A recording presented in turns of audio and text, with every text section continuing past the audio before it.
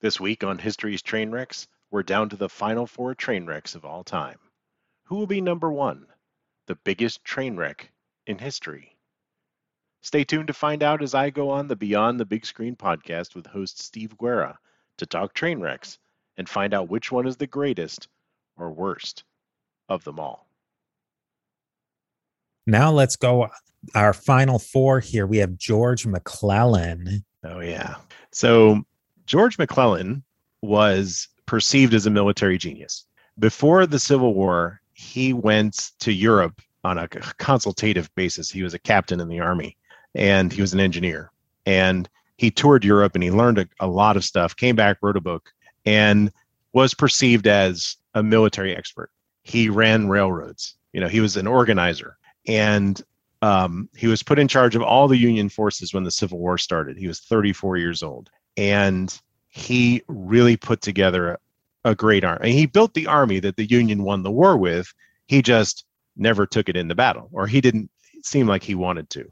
They called the army McClellan's bodyguards because all they did was stay close to him and they never, So here's a guy, he's young and he's at the top of his career. So in the army, there was nobody above him.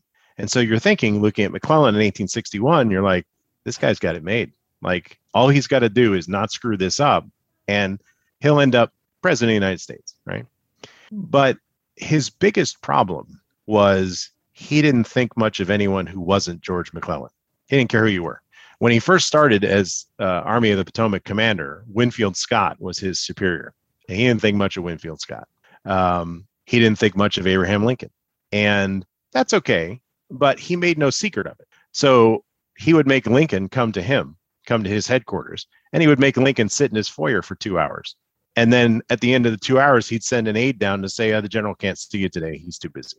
Well, that misrepresents the power structure. This is the president of the United States. Love him or hate him, he's your boss. And you at least have to head fake in his direction. You have to at least make it look like the two of you are on board. And McClellan couldn't bring himself to do it. He had contempt for the people who got to decide whether he kept his job, much like Douglas MacArthur. And that's not something you can do and get away with. So the reason I like McClellan so much is because his counterpart is Ulysses S. Grant, who 1861, McClellan's on top of the world, right?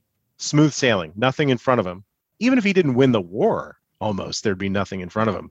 Ulysses S. Grant couldn't get a commission in the regular army in 1861.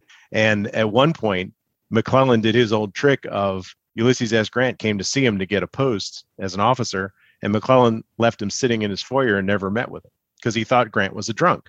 3 years later, Grant is on top of the world, on his way to the presidency, and McClellan's out. And so when you look at how did that happen, it wasn't so much external forces that sank McClellan. It was McClellan, and that's why he's a train wreck. Yeah, I think that's really, McClellan is a true, pure train wreck because he could have done almost anything, limped along. The South was so far outclassed in materials that almost anybody could have ground it away and won. But it wasn't the battlefield that destroyed McClellan. It was McClellan's own ego. Right. You could say that McClellan lost it. He lost the game in the tent where he would meet with the president and his other generals. Because and that's another thing too, is that you have to realize what your strengths really are. You have to be honest about that. And McClellan should have realized, hey, I'm a great organizer. I can put 1 million men in the field and they will be well equipped, well trained, and they will be unstoppable. But I'm not the guy to lead them into battle. That has to be somebody else. If he would have realized that, he could have stayed back at headquarters and turned the army over to guys like Grant and Sherman and said, I built this thing, go hit them over the head with it, and still gotten all the credit. There were lots of ways out for McClellan where he could have come out on top, and he didn't choose that. And that's why I put the blame for his train wreck squarely at his own feet. He had his eye on the presidency basically the whole time.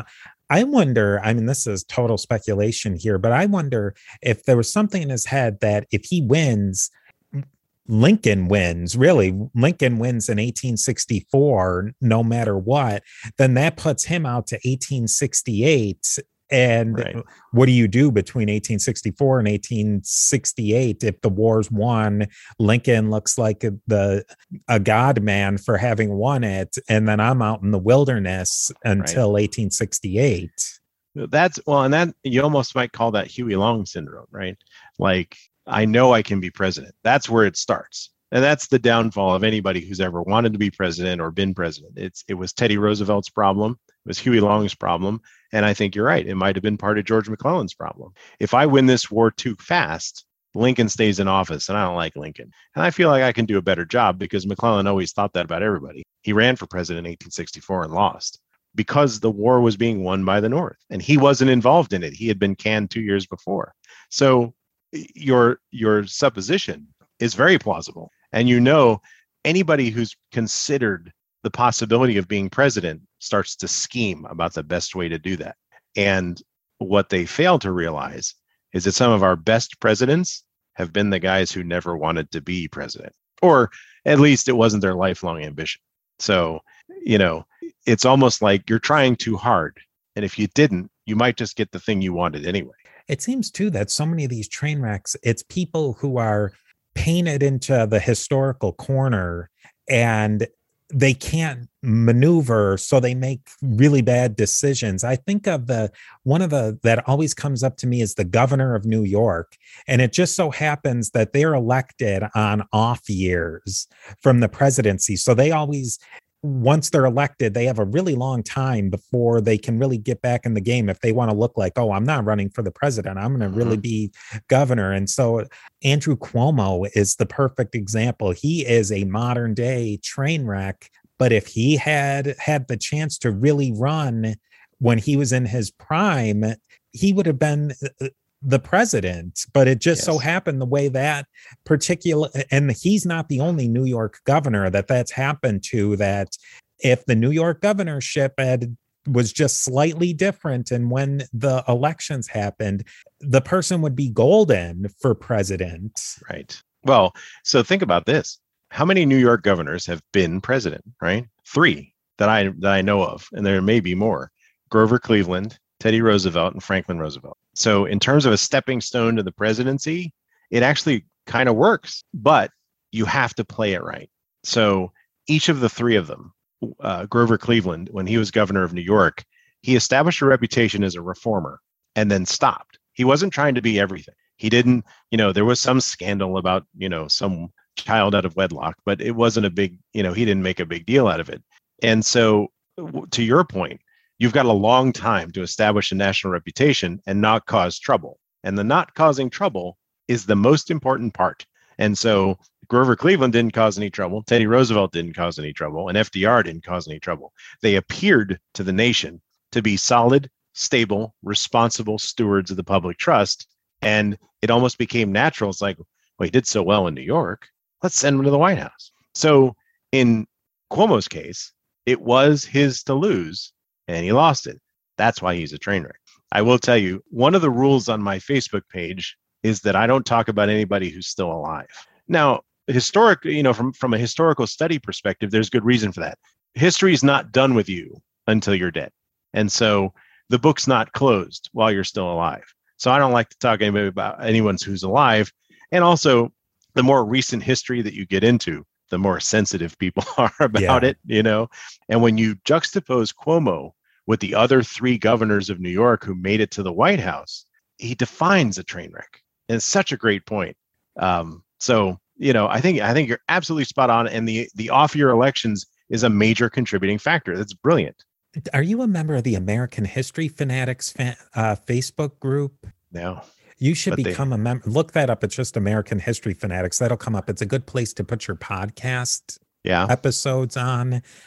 People will definitely, I'm one of the mods. I'm friends with the person who started the group, and he has his own podcast too. But I would definitely join that group. And that's one of the invaluable rules of the group is nothing less than, I think it's 25 years. Yeah. You can comment on, but I think that there are certain things it is so clear, like Andrew Cuomo, he is a train wreck. When you torpedo your own trajectory, you are a train wreck. If you just stopped. Like even McClellan, if when you're on top, you have to stop all the things that are not your best qualities. You have to dial all that stuff down and bide your time because Yeah. you're already on top, right? Douglas MacArthur, when you're already on top, you just have to coast to the finish line. That's all you got to do. And they couldn't bring themselves to do it. And that's why they failed. Now we're moving on to number 3, another New Yorker. We have Aaron Burr. Right. So Aaron Burr ran for president twice. I think 3 times, actually, 1792, 1796, and 1800. In the 1796 election, he got more votes than George Washington, who wasn't really running. But it's the point I keep making about Aaron Burr is that in 1800, he got more votes than John Adams. He almost got more votes than Thomas Jefferson. He's not a lightweight. And yet today, Aaron Burr's name is mud. And why does that happen? And so Aaron Burr is he's almost a classic train wreck because he was right where he needed to be. And it was only a few decisions that he made that really messed it up for him. And the way that he was perceived or the way that he let himself be perceived. Alexander Hamilton basically put the nail in his coffin by saying Burr is not a man of principles. Like he doesn't believe in anything long enough for it to stick. He will do whatever is politically expedient. And that makes him an unreliable chief executive, right?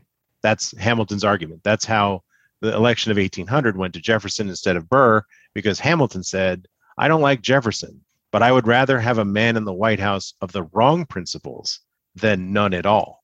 And so Hamilton framed that choice for the Federalists who gave the election to Jefferson. But when you look at the qualities of Aaron Burr that Alexander Hamilton didn't like, Jefferson had the same. Jefferson also was a guy who would tell you one thing to your face and do another thing behind your back. He was a guy whose moral compass kind of spun in lots of different directions. And so he wasn't all that different from Aaron Burr. And it may have just come down to the fact that Hamilton didn't like Burr and the election of 1800 was kind of up to him. And so Aaron Burr could have toned it down. He could have, one of the complaints about him was that he actively campaigned to win the presidency in 1800. He actively campaigned for his Senate seat in New York. He actively campaigned to be the governor, and that just wasn't something you did back then. And so people perceived him as, oh my God, he's such an opportunist because he wants to be senator and he wants to be governor, he wants to be president.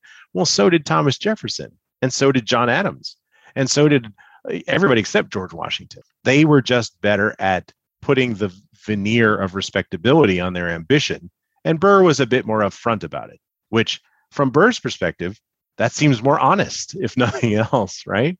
I want to be president. Why mess around with it? Because by comparison, in 1796, the election year, James Madison would not go to Monticello because while he was there, he might let slip that Jefferson was running for president, which was a fact that Jefferson was trying to conceal from himself. That's a little wacky, right? And so Thomas Jefferson was so good at compartmentalization. He seemed like one of these guys who could lie and pass a lie detector test because he was so able to convince himself. He could say, I never said that. Well, here's a guy who was in the room when you said it. Yeah, but I didn't say it. And he believed it. So was he more or less slimy than Aaron Burr? Who's to say, right? What torpedoed it for Aaron Burr was he wasn't a dumb guy, but he wouldn't back off for the sake of getting the next step in the stepping stone that he needed. The thing to do in 1800 would have been to actively campaign for Jefferson to become president, to be the loyal number 2 guy and wait your 8 years and then take it, be the loyal soldier. And Burr simply couldn't do it. And that's what happened. He also probably shouldn't have shot Hamilton because that doesn't really endear you to anybody. but at each point where you could say that was the beginning of the end for Aaron Burr, Burr had a choice and he could have done it very differently and come out on top because he nearly won the presidency a couple of times. It seems like there's a lot of personalities like Burr that it works until it doesn't work. I think the higher you go up, so the ancient Romans had a path to power called the cursus honorum, where you would start out as a tribune and then you would become a consul and then you become a proconsul and you'd work your way up the ladder. And at least in American politics or the American military, the higher up you go, the more you have to dial down the sharp edges that got you there. Was a little ironic, as Teddy Roosevelt succeeded, he had to dial back the things that made him who he was in order to prosper once he got to the top. And you could say that Aaron Burr couldn't do it and George McClellan couldn't do it. They couldn't turn off whatever it was that got them that far so that they could coast to the finish line. And some people were just better at it. Thomas Jefferson was just better at it. And that's what happened. Now let's go back again to ancient history with Marcus Crassus. He's one that definitely belongs on the list. Yes. And number 2, I'm interested to hear how he makes it so high on your list. Well, because his train wreckiness, if that's a thing, was really kind of blatant. And it seemed like he wanted to be a hero to ancient Rome. He wanted to be the general who won the war. He wanted to be the benevolent rich man who saved the poor from starvation. Like, he wanted to be all of these things, but he couldn't pull it off. And it burned him. It just burned him up. His nemesis is Pompey the Great.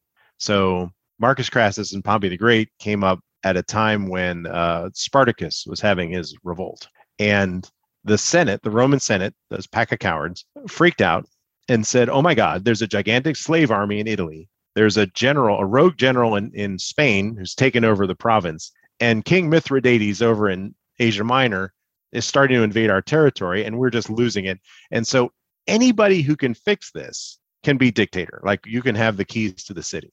And Marcus Crassus said, oh boy, that's going to be me, because I can buy me an army and I'll just wipe these guys out. And he kind of did, but Pompey the Great came in at the last minute and took all the credit. What was the difference? Pompey was a great self-promoter. Marcus Crassus was a lot like we said about Herbert Hoover and William Howard Taft. He was a doer, but he wasn't great at letting people see him do things. And he wasn't good at the victory lap. That's almost necessary in these kinds of societies. You have to be seen as successful. You can't just point to all your list of achievements that nobody saw, but still got done. So Crassus always failed in that regard, but he also was an unlikable fellow too.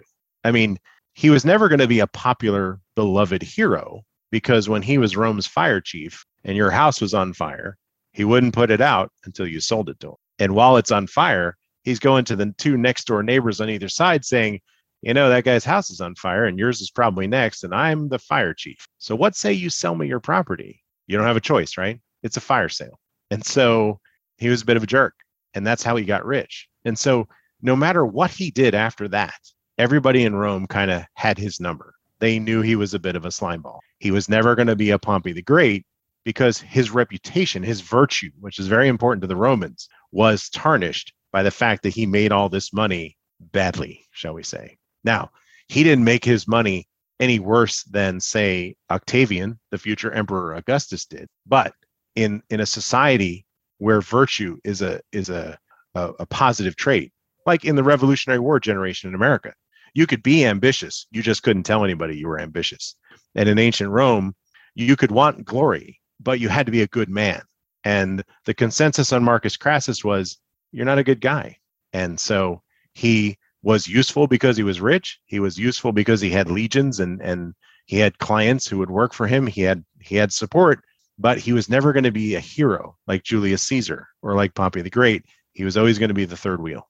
So in a lot of ways, he's different from the other ones, a lot of the other train wrecks, in that it's really his train wreckdom was built into his core. And you could say that one thing is important. If you have an ambition, if you have a lifelong ambition to be president or to be a general or to be a hero, you have to fixate on that early. And you have to kind of craft your life in that direction. Like when FDR cheated on Eleanor in 1918, his mother told him, you really should get divorced because you cheated on your wife. But if you do, you'll never be president of the United States. And FDR said, oh, well, can't have that. So Crassus didn't fix on his goal early enough to clean up his act long enough to make it work. Now, times are different now. I mean, Americans love comebacks, and you can be a bad guy in your 20s, but if you sincerely reform, then America always takes you back. which is what Kissinger told Nixon. Face up to what you've done, apologize, be sorry for it, and America will forgive you. And you can be perceived again as a virtuous man. And Nixon wouldn't do it. And Crassus wouldn't do it either. Yeah, and Crassus, I think that it's very difficult to find a historical analogy to Crassus where a gazillionaire can just buy himself an army and make himself legitimate and rocket himself up into that position and quite that same way. There's something very unique about Crassus historically. Right. But he's not, he wouldn't be the first rich guy who could buy his way into power.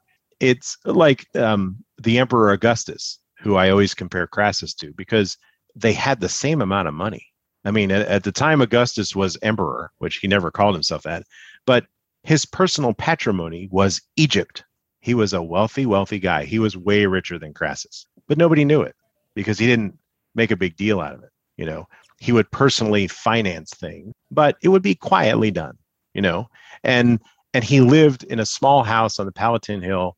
And when you look at, and he would put his wife in the doorway to weave, you know, at her loom, so that he's saying to the world, hey, we're just folks, right? But at the time he was doing that, Augustus was 10 times richer than Crassus and bought armies and had them win battles for him, just like Crassus wanted to do. But it was a factor of controlling the narrative that Augustus could do, Crassus could not. FDR could do it, Huey Long couldn't. Every time you see these train wrecks and their counterparts, there's always somebody who can do it, like Thomas Jefferson could do it and Aaron Burr could not.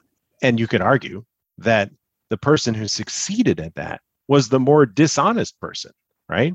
Burr, you got what you saw, right? Same thing with Crassus. Hey, I'm a rich guy and I got my money the hard way, but you know, I want to be the hero of Rome, and I'm making no secret about it. I don't have a PR guy. I'm just me. And you know, at a certain point, if you want to be a revered figure, you have to gloss over some of your more unsavory aspects. We couldn't keep Trainwrecks on the tracks without you. Please visit support.historiestrainwrecks.com for all the ways you can help keep Trainwrecks on the tracks. Now we've worked our way up to number 1. Just to review for people, at number 10 we had Richard Nixon, number 9 Theodore Roosevelt, number 8 Cato the Younger, number 7 Philip II of Spain, number 6 Huey Long, number 5 Herbert Hoover, number 4 George McClellan, number 3 Aaron Burr, number 2 Marcus Crassus. Now I think a lot of people out there are probably wondering what their number 1 is, and we're really wondering what your number 1 is, because that's a healthy list right there. Maybe before we go into number 1, who are maybe some of your honorable mentions that don't quite make the list, but they still have some train wrecks to them? So, and this will probably surprise you, but some of my honorable mentions are John D. Rockefeller, John Adams. Ooh, that's interesting. Yeah. Let's see. I'm trying to think of who else. Those are the two that kind of stand out as you wouldn't normally expect them to be train wrecks, but here we are. Samuel Adams.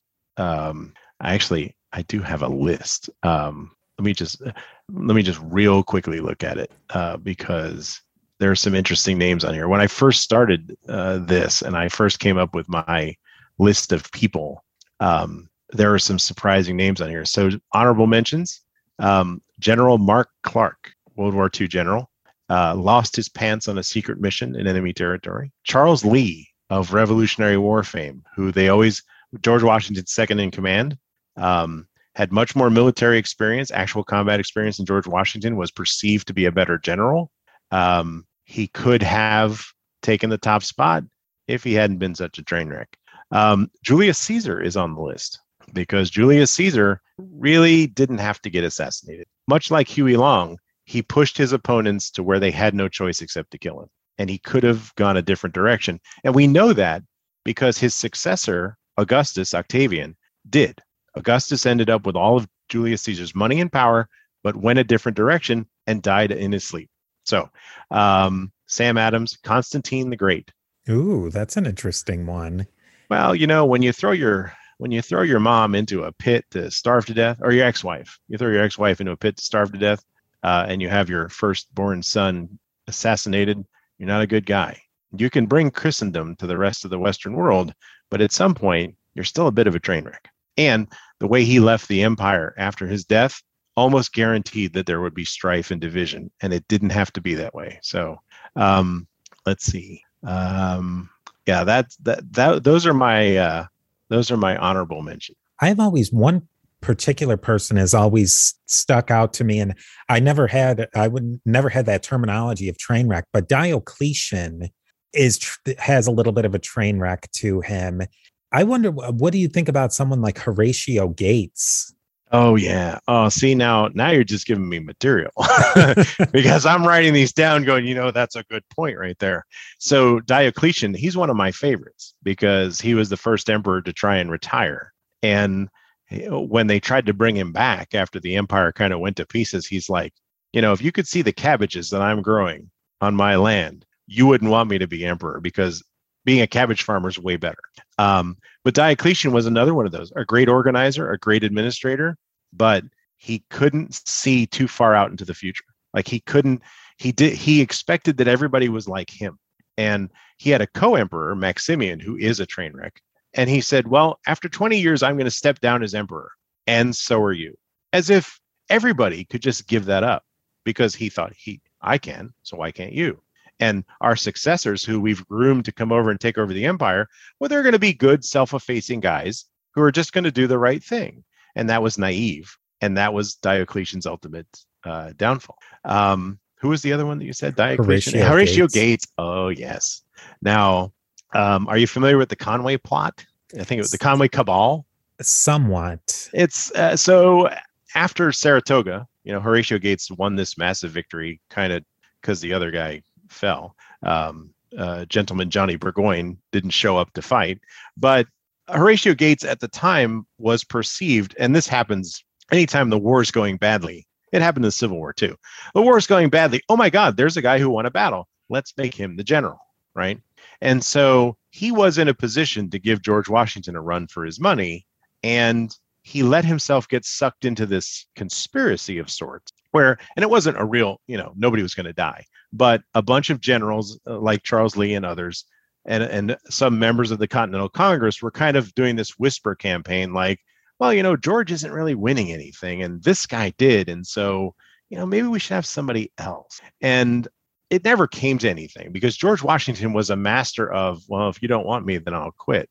And everybody said, oh my God, no, like he shamed them into it. But he also had John Adams working for him in the Continental Congress. Is like, no, we need Washington because he's Washington. So what Horatio Gates should have done, and this is where we cut every train wreck. We always like, here's what you should have done different. Horatio, throw your support behind Washington. Just be the good number two because you can't be number one, which is also advice you could give to Aaron Burr. Be the best number two that you can until your time comes. And Horatio Gates couldn't wait, or the people around him couldn't wait. And I told you John Adams is on that list too. Same advice I'd give John Adams. Just be a good number two because all you got to do is wait and it's all yours. And he struggled with it, shall we say. So Horatio Gates, there he is on my list. He's on my list now. But when I do my Horatio Gates episode, you will get full credit because that is an inspired choice. Okay, we made it to number one. Who is your top historical train wreck of all time? That would be General Douglas MacArthur. Now, that's a surprising one. I think in a lot of ways, either people would say that, oh, well, he's not a train wreck, or they just wouldn't think of him in a train wreck sort of framework. So let's put Douglas MacArthur into his train wreck framework. Okay. So one of the defining characteristics of a train wreck is success. And usually it's early success, early consistent success. And there's no denying that Douglas MacArthur had it almost from birth because his father, Arthur MacArthur, was also a renowned Army officer. So they were keeping it in the family. So he started young. He served with distinction almost from the beginning of his military career, served with distinction in World War I.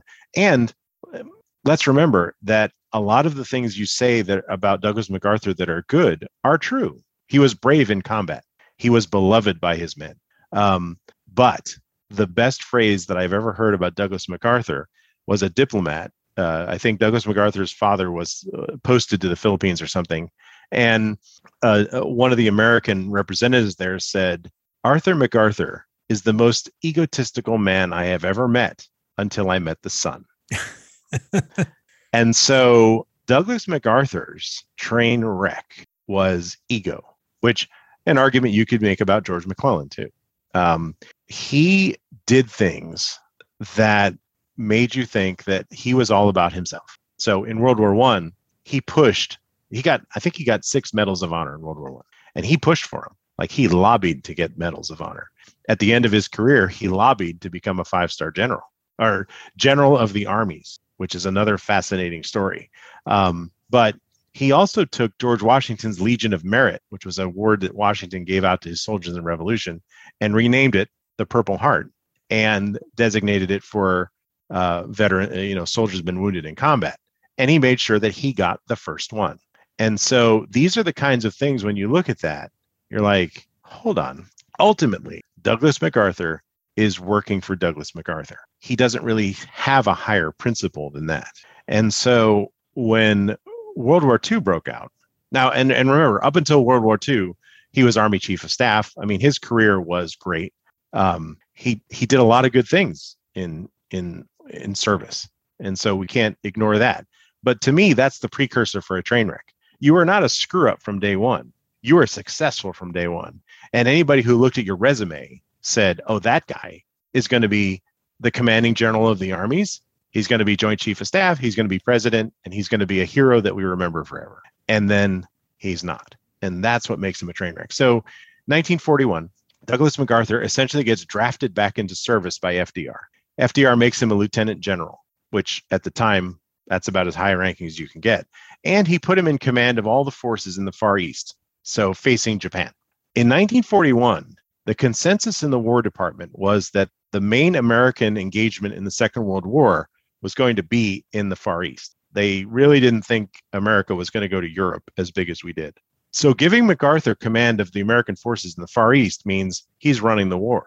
And so he's the highest ranking general in the Army, just about. He is in command of the forces that everybody thinks are going to be the point of the spear in this great war, but not so much. Because when the focus of the war shifted to Europe, they didn't pick MacArthur to go command it. And that's a huge oversight. I mean, at the time, just imagine, like, the main theater of war has changed. We're now Western Europe focused. You didn't take your top general and just put him in charge. And who is this Eisenhower fella anyway, right? And so why didn't they make that decision? Well, here's why. There were 2 guys who got to make that decision: Franklin Delano Roosevelt and George C. Marshall, who was Army Chief of Staff at the time. And they had MacArthur's number.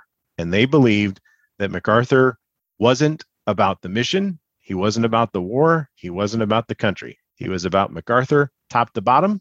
And the role of commanding general of American forces in World War II was 50% diplomat and 50% military man. And MacArthur he wasn't the guy. And FDR and George C. Marshall knew it. He wasn't even ever considered. And, if you're Douglas MacArthur, you're sitting here going, hey, what happened, fellas? I mean, I'm not only the logical choice, but I feel like I'm the default. I feel like I'm already there, and all you got to do is move my headquarters. So what's going on, right? And MacArthur's reaction to that was just to make him worse. Like, all the qualities that they said, here's why we don't like you, MacArthur. He's like, oh, really? Well, let me dial that up to 11. And at the end of his career, when he was in command of the Korean War, essentially, you might say that he pulled a George McClellan on Harry Truman. And he said, I know better than this shoe salesman from Missouri, and I'm not going to do what he says. Because Truman said, I don't want you doing diplomacy. I don't want you talking to other heads of state like you're a head of state, because it's not your job. I don't want you talking to the press, because we craft the message, not you. And MacArthur said, I'm going to do it anyway. And he knew that he basically was just insubordinate. He knew it. He figured that because he was Douglas MacArthur, he would get away with it. And it made him one of many people in American history who underestimated Harry Truman. And the funny thing, at the time, Harry's mother-in-law told Bess, Harry's wife, well, he can't fire Douglas MacArthur. He was just a captain. And Bess had to tell her mother, and not for the first time, Mom, you know Harry's president of the United States, right? And so, but the reason I tell that story is because Douglas MacArthur didn't seem to realize that either. And that was his downfall. And so if you're a commanding general, you kind of got to factor the president into your planning. And if you don't, it's not going to go well for you. I wonder with someone like MacArthur, what would have ever been a happy ending for him? I just don't see him as a president. The career that he had of success after success after success, Incheon, I mean, even Incheon, it's like so improbable that somebody that far into their career is just going to come back out and he swings and hits another home run. He seems like one of those characters that comes along that it's just impossible to really put your finger on him. Right. Well, and this is what makes them fascinating, because you can't write them off. Because, when it came to Incheon, everybody's saying, oh, that's never going to work, Douglas. And he said, you know what? We're going to do it and we're going to win. And one thing about American, we love optimists, right? And the people that we love more than optimists are optimists who are proven right. When America had to build up their forces at the beginning of the World War, everybody said to FDR, there's no way that America can produce tanks and jeeps and planes at the numbers that you're calling for. It is impossible. And FDR said the American people can do anything, and they're going to do this. And he was right, and everybody else was wrong. And so Douglas MacArthur had those same qualities, and he could deliver. And the reason why he's a train wreck by my definition is because he wasn't a screw up. He got things done like Herbert Hoover. He got things done. And all it meant was whatever prize it was he wanted was his for the taking until he threw it away. So in MacArthur's trajectory, I don't think he ever wanted to be president. I don't think he would have made a good one. I think he kind of knew it. I think what he wanted was general of the armies. So in American military history, John J. Pershing was general of the armies, plural, which I think is the equivalent of a 6-star general, right? And it came with a lot of perks. And so when John Pershing was general of the armies, he made more money than the president. Like, he was higher paid than the president. He had privileges everywhere in the country. I think MacArthur wanted that because that seemed like the kind of thing that was just right up MacArthur's alley, where everywhere he went, the skies cleared and rays of light shine down. More so than the president at the time, because he didn't have to do any actual work. He didn't have to negotiate with Congress. He didn't have to do anything. All he had to do was be Douglas MacArthur outside, and everything was going to go his way. So he pushed for that job. He pushed to be named General of the Armies. And my favorite story, one of my very favorite stories. In 1976, on July 4th, Congress retroactively promoted George Washington to the rank of General of the Armies, retroactive to 1799, right? What it means is that in all of American history, and in all of American history to come, there will be no American officer who will ever outrank George Washington. And that's just nice. Yeah. That's just one of those things where you go, you know what? That fits. That's what you should do for a George Washington, but it's not something you should do for a Douglas MacArthur. And the only difference that really matters to me is that MacArthur wanted it and pushed for it. And George Washington, had he been alive, would have turned it down. And that might just be the difference between a train wreck and not. Now, to wrap up this, what do you think? And all of these people, these 10 people, and some of the other ones that we've talked about, in so many ways, they're so different. But in all of your research of these train wrecks, do you see a couple of traits that just keep coming through? Yes. First of all, talent. They are all talented. They all seem to accomplish things that just us mere mortals couldn't. They get things done. They are accomplished people. There's no denying what they're good at, and they're really good at what they do. So that, to me, that's the baseline of being a train wreck, is you have to be really good at what you do. You have to deliver on what you promise. And these guys, every single one of them, delivered on that. They have to be on a trajectory where you can see that whatever it is that they want, whatever they consider to be the ultimate prize in life, whether it's an office, like President of the United States, whether it's General of the Armies, whether it's the President of Yale, or even a revered place in history, which sounds intangible, but in the Revolutionary War generation, that's what they wanted. They wanted us to be still saying their names 1,000 years later. And so that, it was a tangible ambition for them. So of all these train wrecks that we're talking about, they all wanted something like that. They wanted the top job in their career. They wanted the top office in the land, and they wanted to be remembered in posterity. And so that's the setup, because the next category in train wrecks is there's nothing in their way. They are full steam ahead. They are heading straight for whatever it is that they say they want is actually within their grasp. It's not like you say, oh, well, Aaron Burr never would have been president. Sure, he would have. He missed it by one vote. Let's not kid ourselves, right? Douglas MacArthur could have been general of the armies. He was well on his way. George McClellan certainly could have ended up as president. We said that not too long ago, right? So the other criteria is that whatever it is that they want, it's attainable and almost, you might say, inevitable. And then finally, at the last minute, something goes wrong, and more often than not, they did it to themselves. Based on a true story. You've seen that before, usually in the trailer for a new historical movie about a war, a conquest, a daring mission, a dangerous journey, or the life of a towering figure in history. But how true is it? The Beyond the Big Screen podcast takes you behind the scenes of movies based on historical events to show you how close the filmmakers came to the truth, or how far they veered from it. Check out Beyond the Big Screen podcast at your favorite podcast platform. Well, now we know who the number one train wreck of all time is. This is a great subject for debate and discovery, so I'd love to hear your input on the list. If you think I got it right, or if you think I'm wildly off base, time for you to weigh in. Please leave a comment on the History's Trainwrecks Facebook page, or join the History's Trainwrecks Facebook group. You can Twitter to @HistoriesTrain and Instagram, whatever that is, to History's Trainwrecks. I'm looking forward to your thoughts. Thanks again to Steve Guerra of A to Z History and the Beyond the Big Screen podcast for having me on the show. As you may have been able to tell during the 10 seconds I wasn't talking, Steve is extremely knowledgeable and insightful when it comes to history.